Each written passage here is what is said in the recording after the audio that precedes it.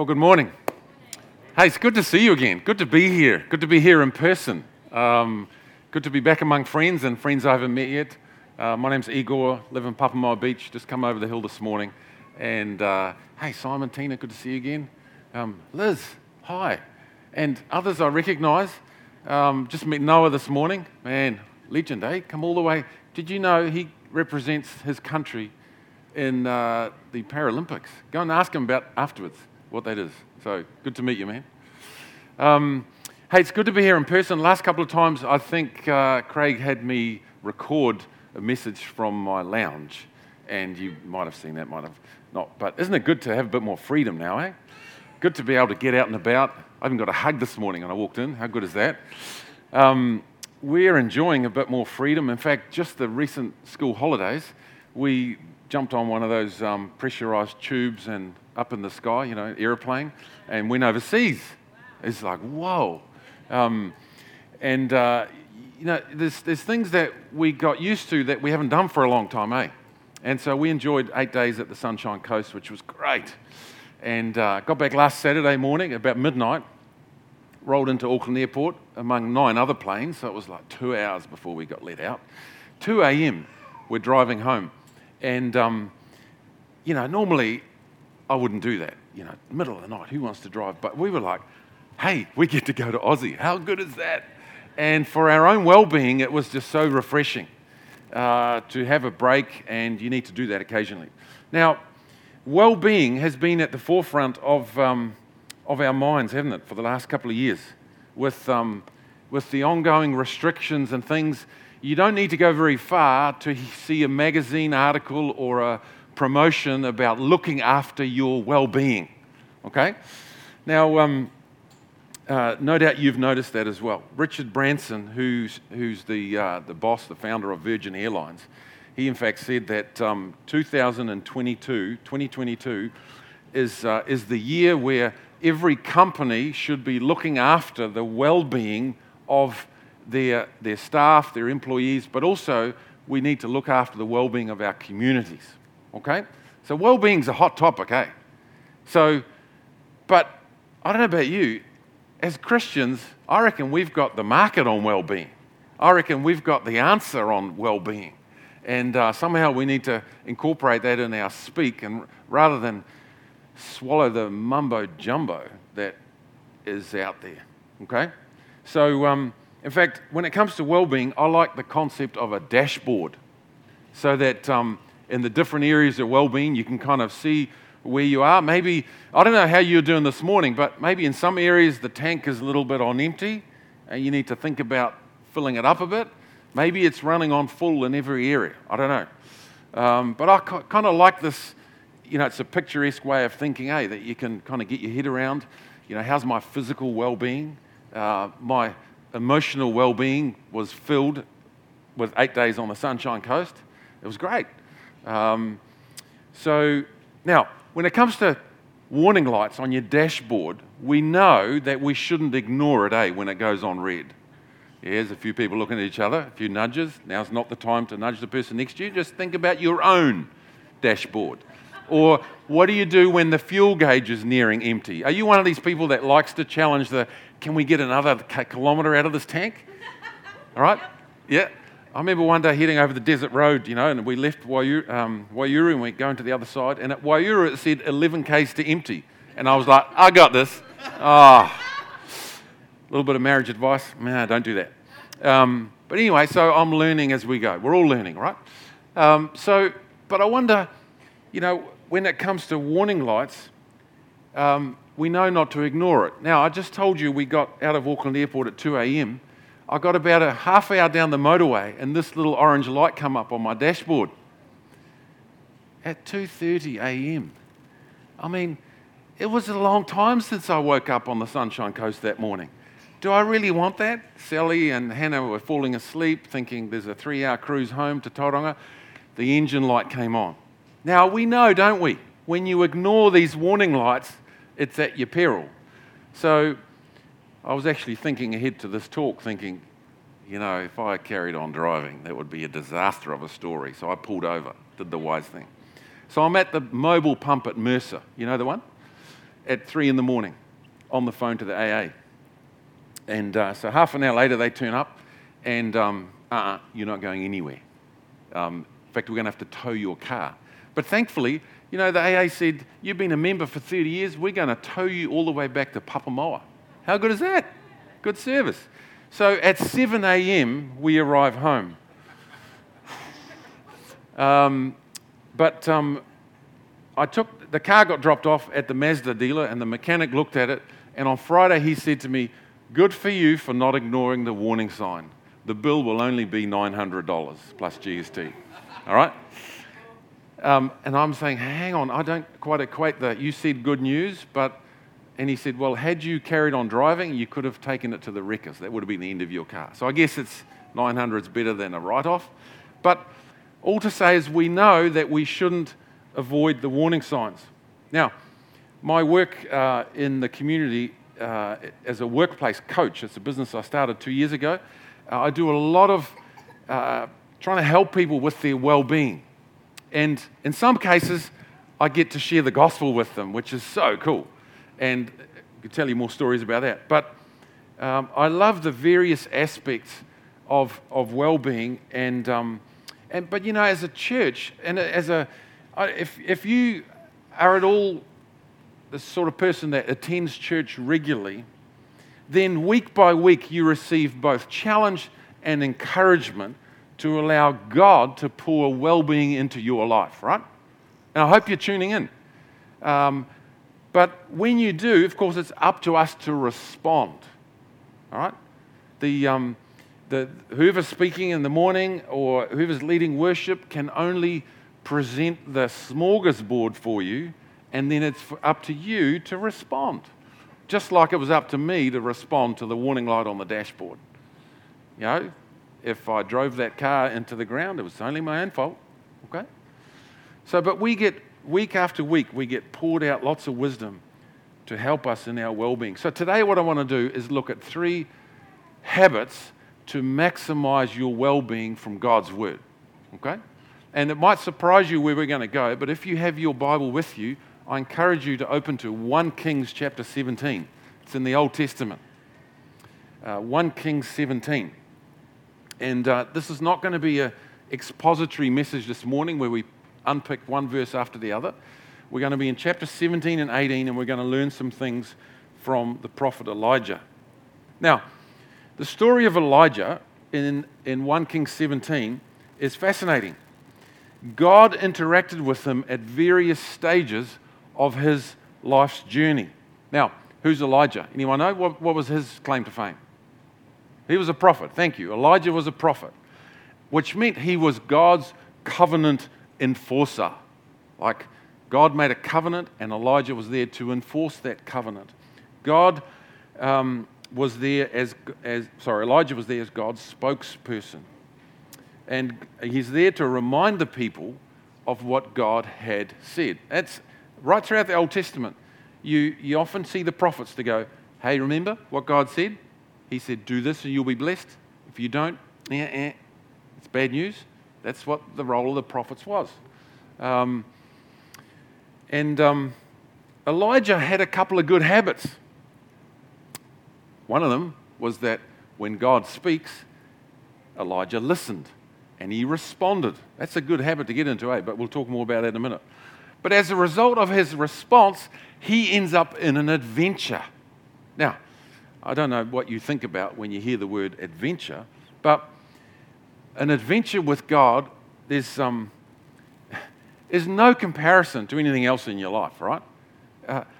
With God, there are great adventures happening, and we're going to see what happens to Elijah. But when you're in a position that you can hear God, you want to respond, and you want to say yes to Him, which is what I'm going to suggest in a moment. And when you do that, you open up your whole life to an adventure. So, let's look at the story of Elijah. When you think about well-being, if you want to experience maximum well-being in your life, the first thing you need to realize is that it starts with a two-way relationship with God through faith in Jesus Christ. And that facilitates your well-being. You can't do this on your own, okay?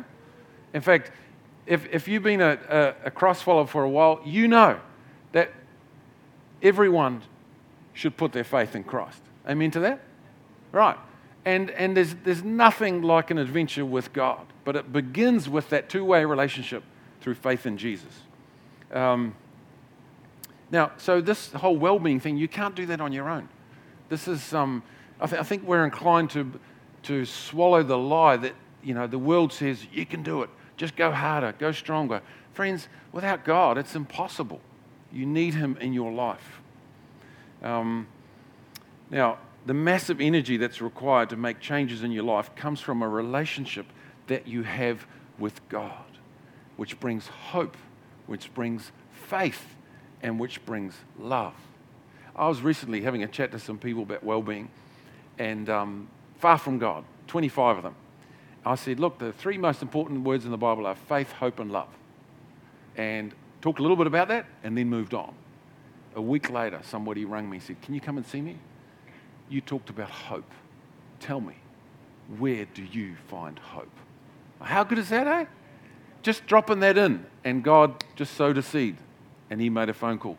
I got to go and sit in His kitchen over a cup of coffee, and here's somebody who's got no idea about God, and simply one little thing I said allowed me to share the gospel.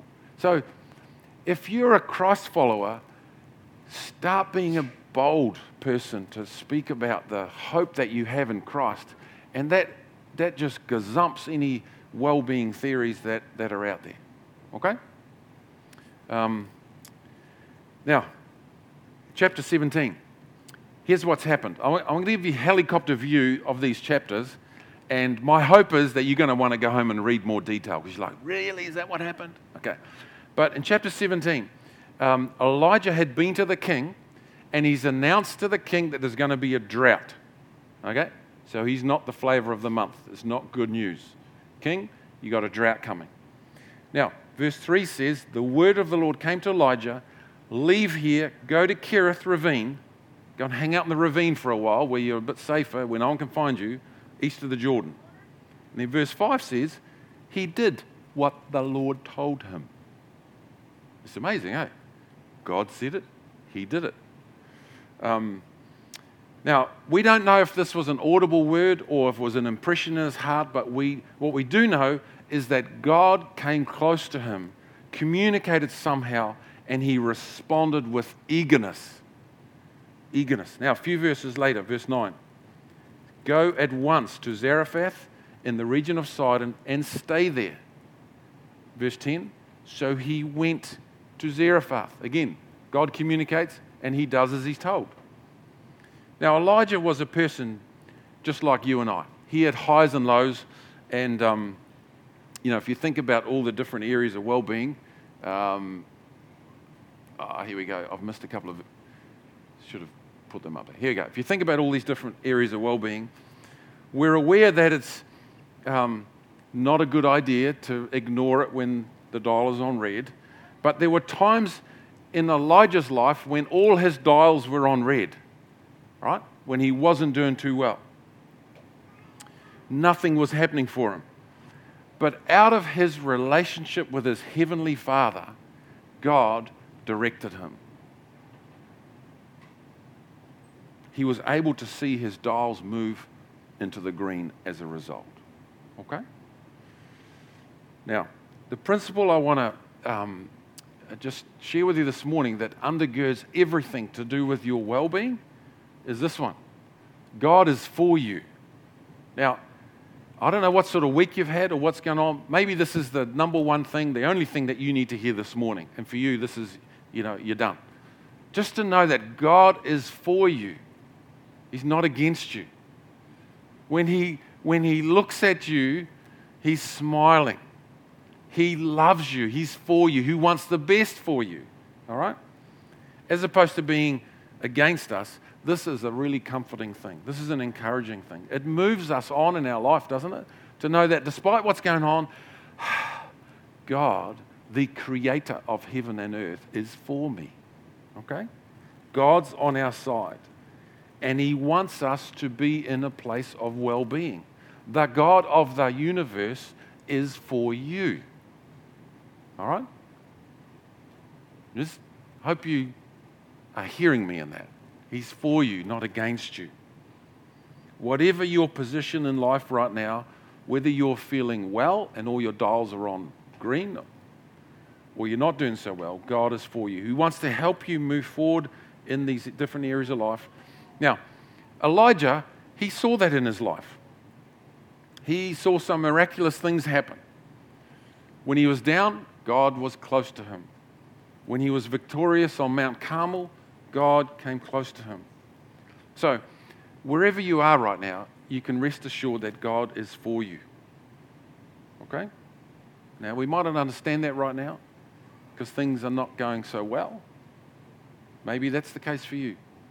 But the Bible spends a lot of time telling you that God is good. What do I mean by that? Well, Exodus 34.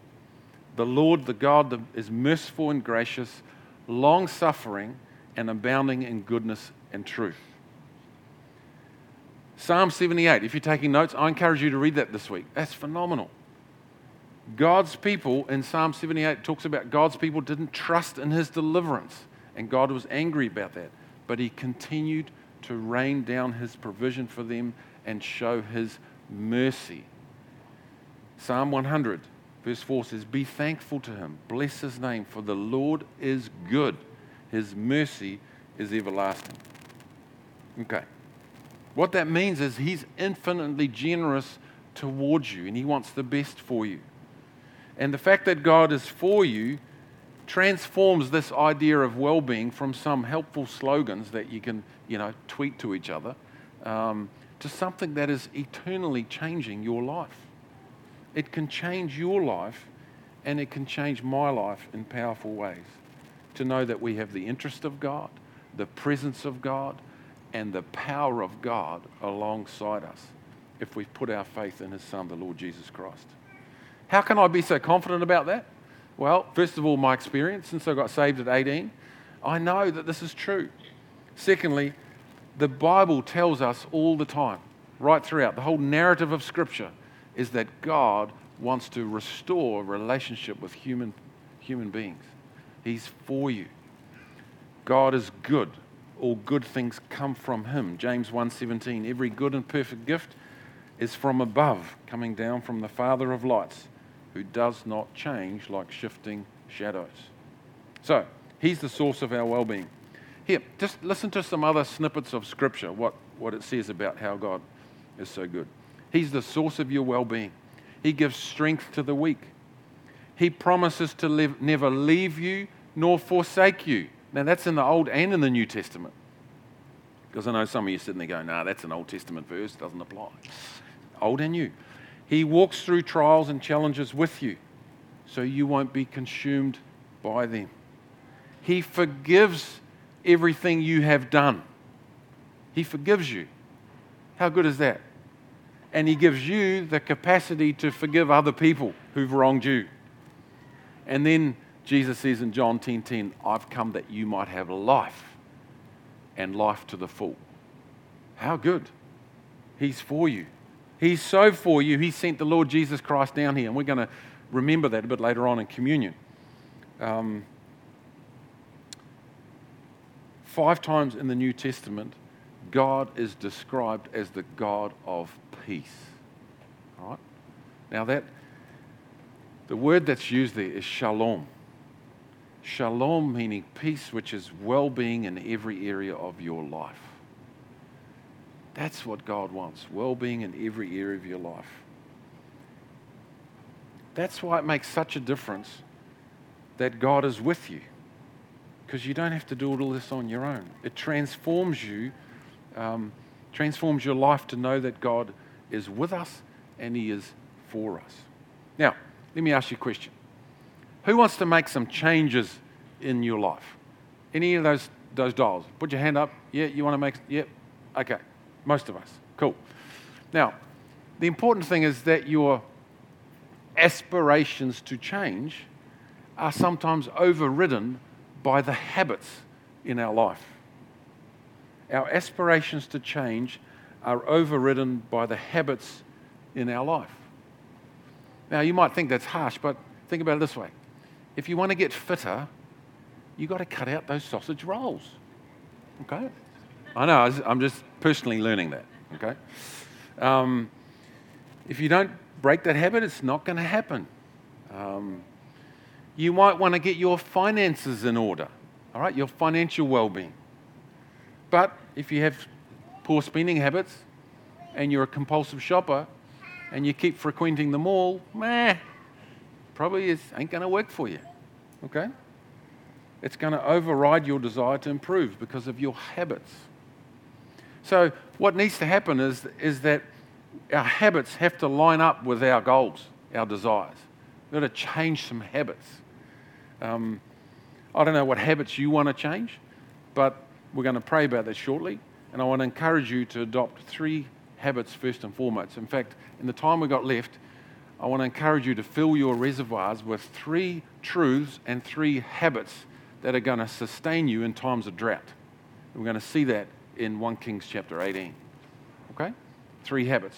When you focus on these truths and these habits, it'll change some things. All right. So in 1 Kings 18, so I think you're in 17, flick over to chapter 18. From verse 16 onwards is an interesting thing that happens. And you might be familiar with the story, you might not be. I encourage you to dial into it in depth later. But let me just summarize what goes on in this. First of all, you get a confrontation. Elijah confronts this evil King Ahab. And he says to Ahab, "You've abandoned the Lord." This is the king, right? The person in charge. Think about saying that to Putin or Biden, you know. Powerful person. "Hey, king, you've abandoned the Lord." Now, how do you think that would go for you? Probably not that well. But he fronts up. And in fact, Ahab, you have followed false gods. Pretty confronting, right? Then in verse 22 to 24, you get a challenge. He challenges him. Elijah said, "Let's prepare 2 bulls on an altar, 1 each. You get 1 and I get 1.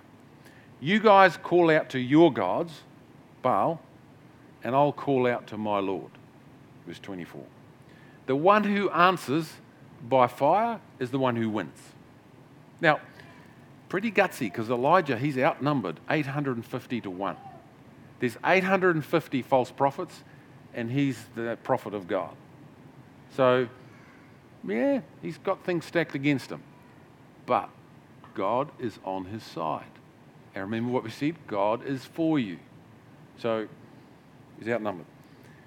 Verse 25, we get the contest. 850 of the false prophets, they danced around, they called out, nothing happened. No fire. 850 of them made a fool of themselves. Then Elijah, he says this, "Before I call on my God, why don't you just pour a whole lot of water over this thing on the altar, right? Just to make sure that it's covered in water and soaking." And we know that fire doesn't burn things that are wet. So they did that. Then Elijah prays, and guess what? The Lord showed up and burnt the sacrifice. God answered Elijah's prayer. You get the conclusion in verse 39. The people saw this and they bowed down and worshipped God. And they said, "The Lord, He is God." How cool is that? 850 to 1. Now, I don't know what you are facing at the moment. You might be feeling a bit outnumbered in your day-to-day life, in your work or at study or whatever you're doing. You might be the only Christian in your circle of influence, feeling a bit outnumbered. But stand firm. Be bold. So, 3 truths and 3 habits that we learn from this. The first one is, the real God is Yahweh. So follow Him wholeheartedly. The real God is not one of these false gods that got no power. The real God, the God that you worship, the God of heaven and earth, the Father of the Lord Jesus Christ, is the real deal. He's Yahweh, so follow Him wholeheartedly. Don't let doubt creep in. Don't let doubt cause you to be half-hearted. Don't let the fact that you're outnumbered by a whole lot of people who don't believe in God, don't allow that to make you half-hearted and doubt. These Israelites had become half-hearted and they followed false gods. They were in a dry place, and drought is often followed by doubt. Okay? So if you're in a dry place, look out. Often, if you don't watch it, you're going to start doubting that God is really good and for you. Now, there's lots of things trying to get our attention, isn't there? Lots of things are going to vie your attention and potentially take God's place in your life. And it's very quick to things to slip in and God becomes distant. All right, so the first habit I want to encourage you to implement is position yourself to hear God. All right, position yourself. That's a habit you've got to be in. The fact that you're in church on Sunday morning, good for you. Make it a habit. Across New Zealand, we have a habit which is called, we're becoming twosies. You know what a twosie is? Christians who go to church twice a month. Right? Whether it's a 4-week month or a 5-week month, twosies. People show up twice on a Sunday. Now, I don't know about you, but I just love being at church on Sunday with other believers. And not long after we were married, what would happen is we would wake up on Sunday morning and we'd look at each other and go, shall we go to church? I don't feel like it, was a bit late last night. Let's not do it. And we went, stop. Let's cut this out. Let's make it a priority. We're at default mode. We're going to go to church on Sunday because we need to be there, right? We put a habit in place 27 years ago to position ourselves to hear God. Now, I'm not saying that to, pat me on the back or anything, but it's like, this is what you need. To counteract all the garbage that you hear during the week, you have to be in church on Sunday with God's people. Now, is the rule that if you don't turn up, God will... No, I'm not saying that. Make it a habit. Position yourself to hear from God. By centering our lives around God, that's through worship. Thank you for leading us this morning, Nick. Worship God together, right? Learn to love God's family. That's through fellowship. So don't be in a hurry to disappear afterwards. Enjoy each other's company. Encourage each other. Challenge each other through fellowship. By reading the Bible, getting into God's Word, and by praying together and gathering with other believers, you're positioning yourself to hear from God, right? Through your connect groups during the week. Are you connecting with other believers? Make it a habit. Make it a habit of prayer, reading, Bible, talking to others. Right, so that's the first one. The second truth I want to focus on that we hear from here is that the real God is faithful. So you can trust him in a drought. Elijah trusted him in a drought. You and I can too. The story starts with drought, but it ends with rain. Now, the drought, back in the story, is a direct result of God's faithfulness to his promises. Part of the Mosaic covenant that God made with the people, he says, if you obey me, I will bless you. If you disobey me, I will curse you. Okay? They disobeyed, so there is a consequence, and they got a drought. Deuteronomy 28. The Lord will strike you with scorching heat and with drought. So this drought that came was a direct result of their disobedience. So Ahab is in disobedience, but if they return to God, it'll bring about blessing. Now, the God of the good times is still the God in the hard times. He prays to the God of Abraham, Isaac, and Israel. And so, even though you might be going through hard times, God is still God. He is faithful to his promises. So you can trust him. So that leads to a second habit. Let's declare God's goodness. Start the day with thanking God for things. You know, I've started a habit where in the morning I get up and before I stand up, when my feet hit the ground, I think of 3 things that I'm thankful for. And the reason I do that is because it's so quick to get into negative thinking. And like, today's going to this. So I stop myself. I go, no, Okay, what can I be thankful for? Well, I'm thankful for my wife, my best friend. She stuck with me for 27 years. Fancy that, eh? 27 years. Thankful that that I can come over the hill today and spend time with you guys. Thankful that when I hit the start button on the car, it's likely to start. This is a borrowed car, by the way. Thankful that I've got a good friend who said, despite your car being in the garage, here's a spare car. So, and what I tend to find when I start rattling off 3 things I'm thankful for, when I begin, I can't think of one. By the time I get to 3, I can think of 10 others. You're like, oh man, I'm thankful for this. I'm thankful for the lady on the coffee machine this morning who cranked out a great coffee. Man. So start the day with being thankful.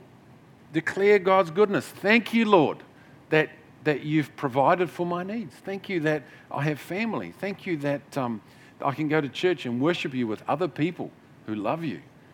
Thankful that there are people in my life that if I go astray, they can pull me back and go, hey, Igor, what are you doing? Accountability, right? Thankful. There's so many things to thank God for. Okay? Habakkuk, or Habakkuk, depending on where you put the emphasis, he has 3 chapters of lament, all right, about how bad things are. And in the end, it says, even though the fig tree doesn't bud and there's no grapes on the vines, in other words, it's no crop, even though the olive crop fails and the fields produce no food, though there are no sheep in the pen and no cattle in the stalls, yet I will rejoice in the Lord. I'll be joyful in God my Saviour. The sovereign Lord is my strength. So he declares that God is a good God. Make that a habit. Even though things might not be going well and you go, the wheels are falling off at work, or this is going on, or the car's in the garage, or whatever, just declare God's goodness and make it a habit. All right, the third truth that we learn from this passage is that the real God is gracious. So come to him as you are.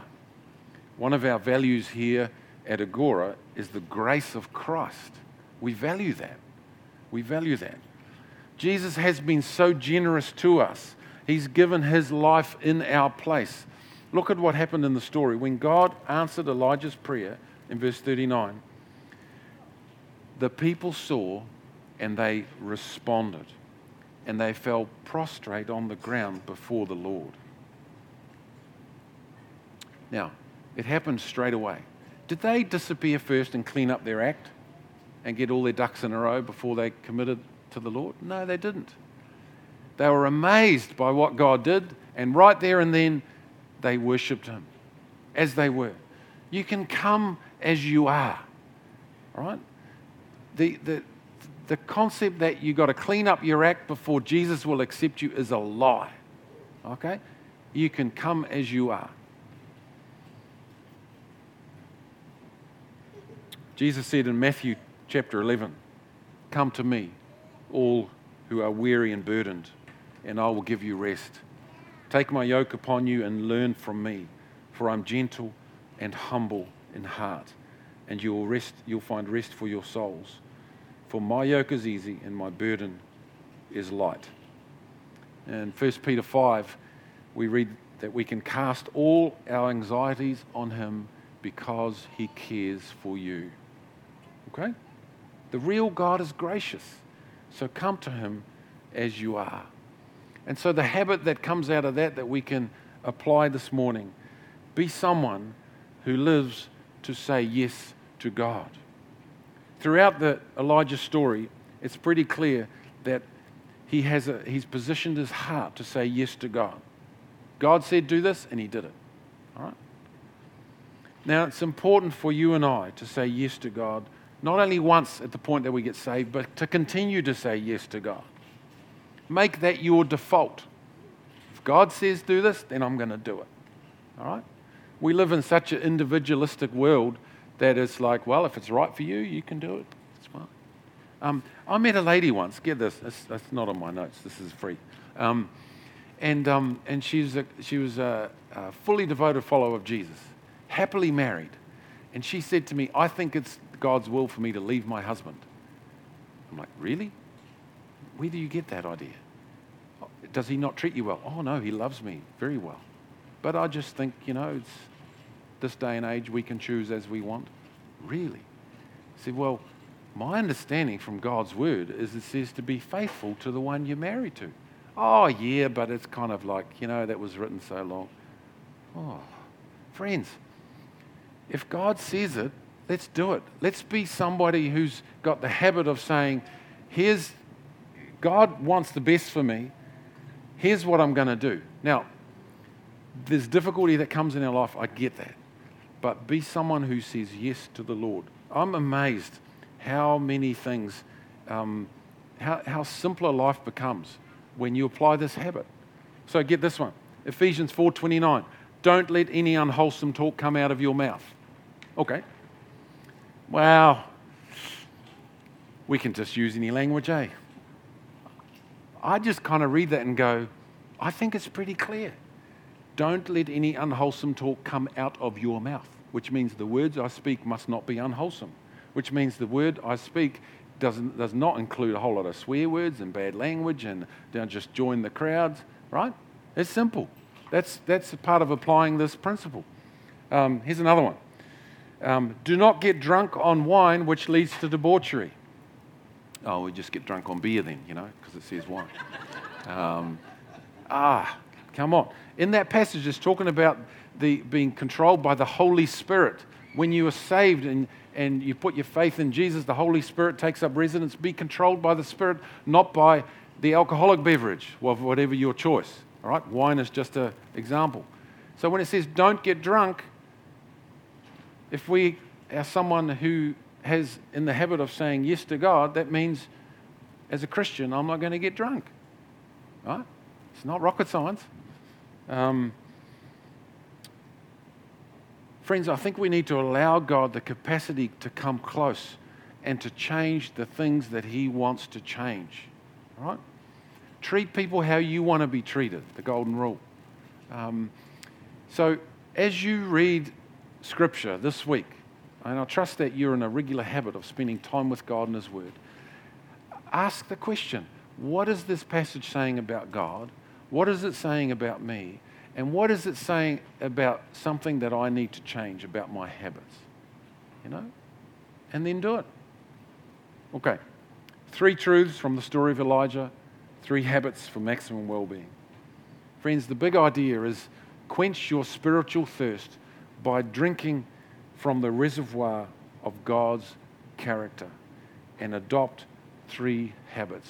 Position yourself to hear from God, declare God's goodness, and be someone who lives to say yes to God. Can we do that? 3 healthy habits. 3 healthy habits for well-being. Friends, the latest magazines in the supermarket, they don't have the lowdown on well-being. God's Word does. He's a good God. He loves you. He's for you. Let's implement these habits and live a life of well-being. Live a life like Jesus said, I've come that you might have life and life to the full. Can I pray for you? Shall we do that? Let's pray together. Okay. Just as our heads are bowed, I want to pray for anyone here that doesn't know Christ, who hasn't yet put their faith in Christ. Maybe you're like, well, I get all this well-being stuff, but Christ is not at the center of my life. And I think effectively, until you put your faith in Christ, you're doing this all yourself. I'd like to lead you in a prayer that you can follow if you want after me. For others of us, maybe you've been a Christian for many years and you find that you're just going through the motions and you've never got to the position of saying yes to Jesus.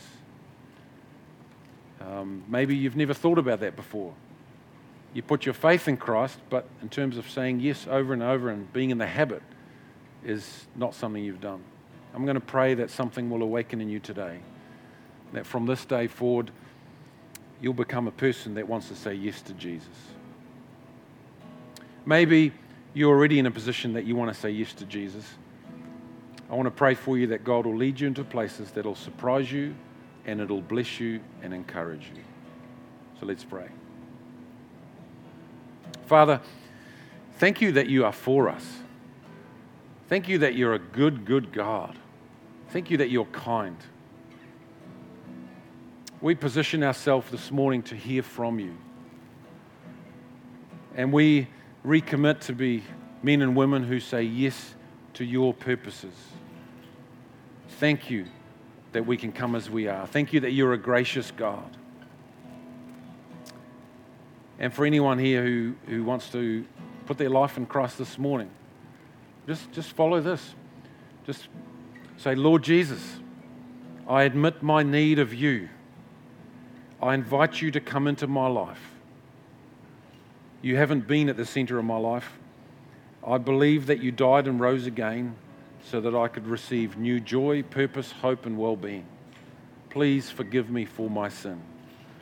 Please come into my life and fill me with your Holy Spirit. I commit to follow you and your ways all the days of my life. Amen. And Lord, I pray for anyone else here who has put their faith in you some time ago, but never got to the position of saying yes to you on an ongoing basis. Would you awaken a fresh desire in each of us to say yes to you? Do what only you can do, Lord. Thank you that when we come to you by faith and we put our trust in you, you don't leave us as we are. Thank you that you offer us life to the full, maximum well-being. Today, Lord, we recognize that some of our habits haven't actually helped us. So we ask, Lord, for strength and for conviction as we put in place some healthy habits and we declare that you are good. Help us to do that as we leave here this morning, we pray. In Jesus' precious name. Amen. Amen.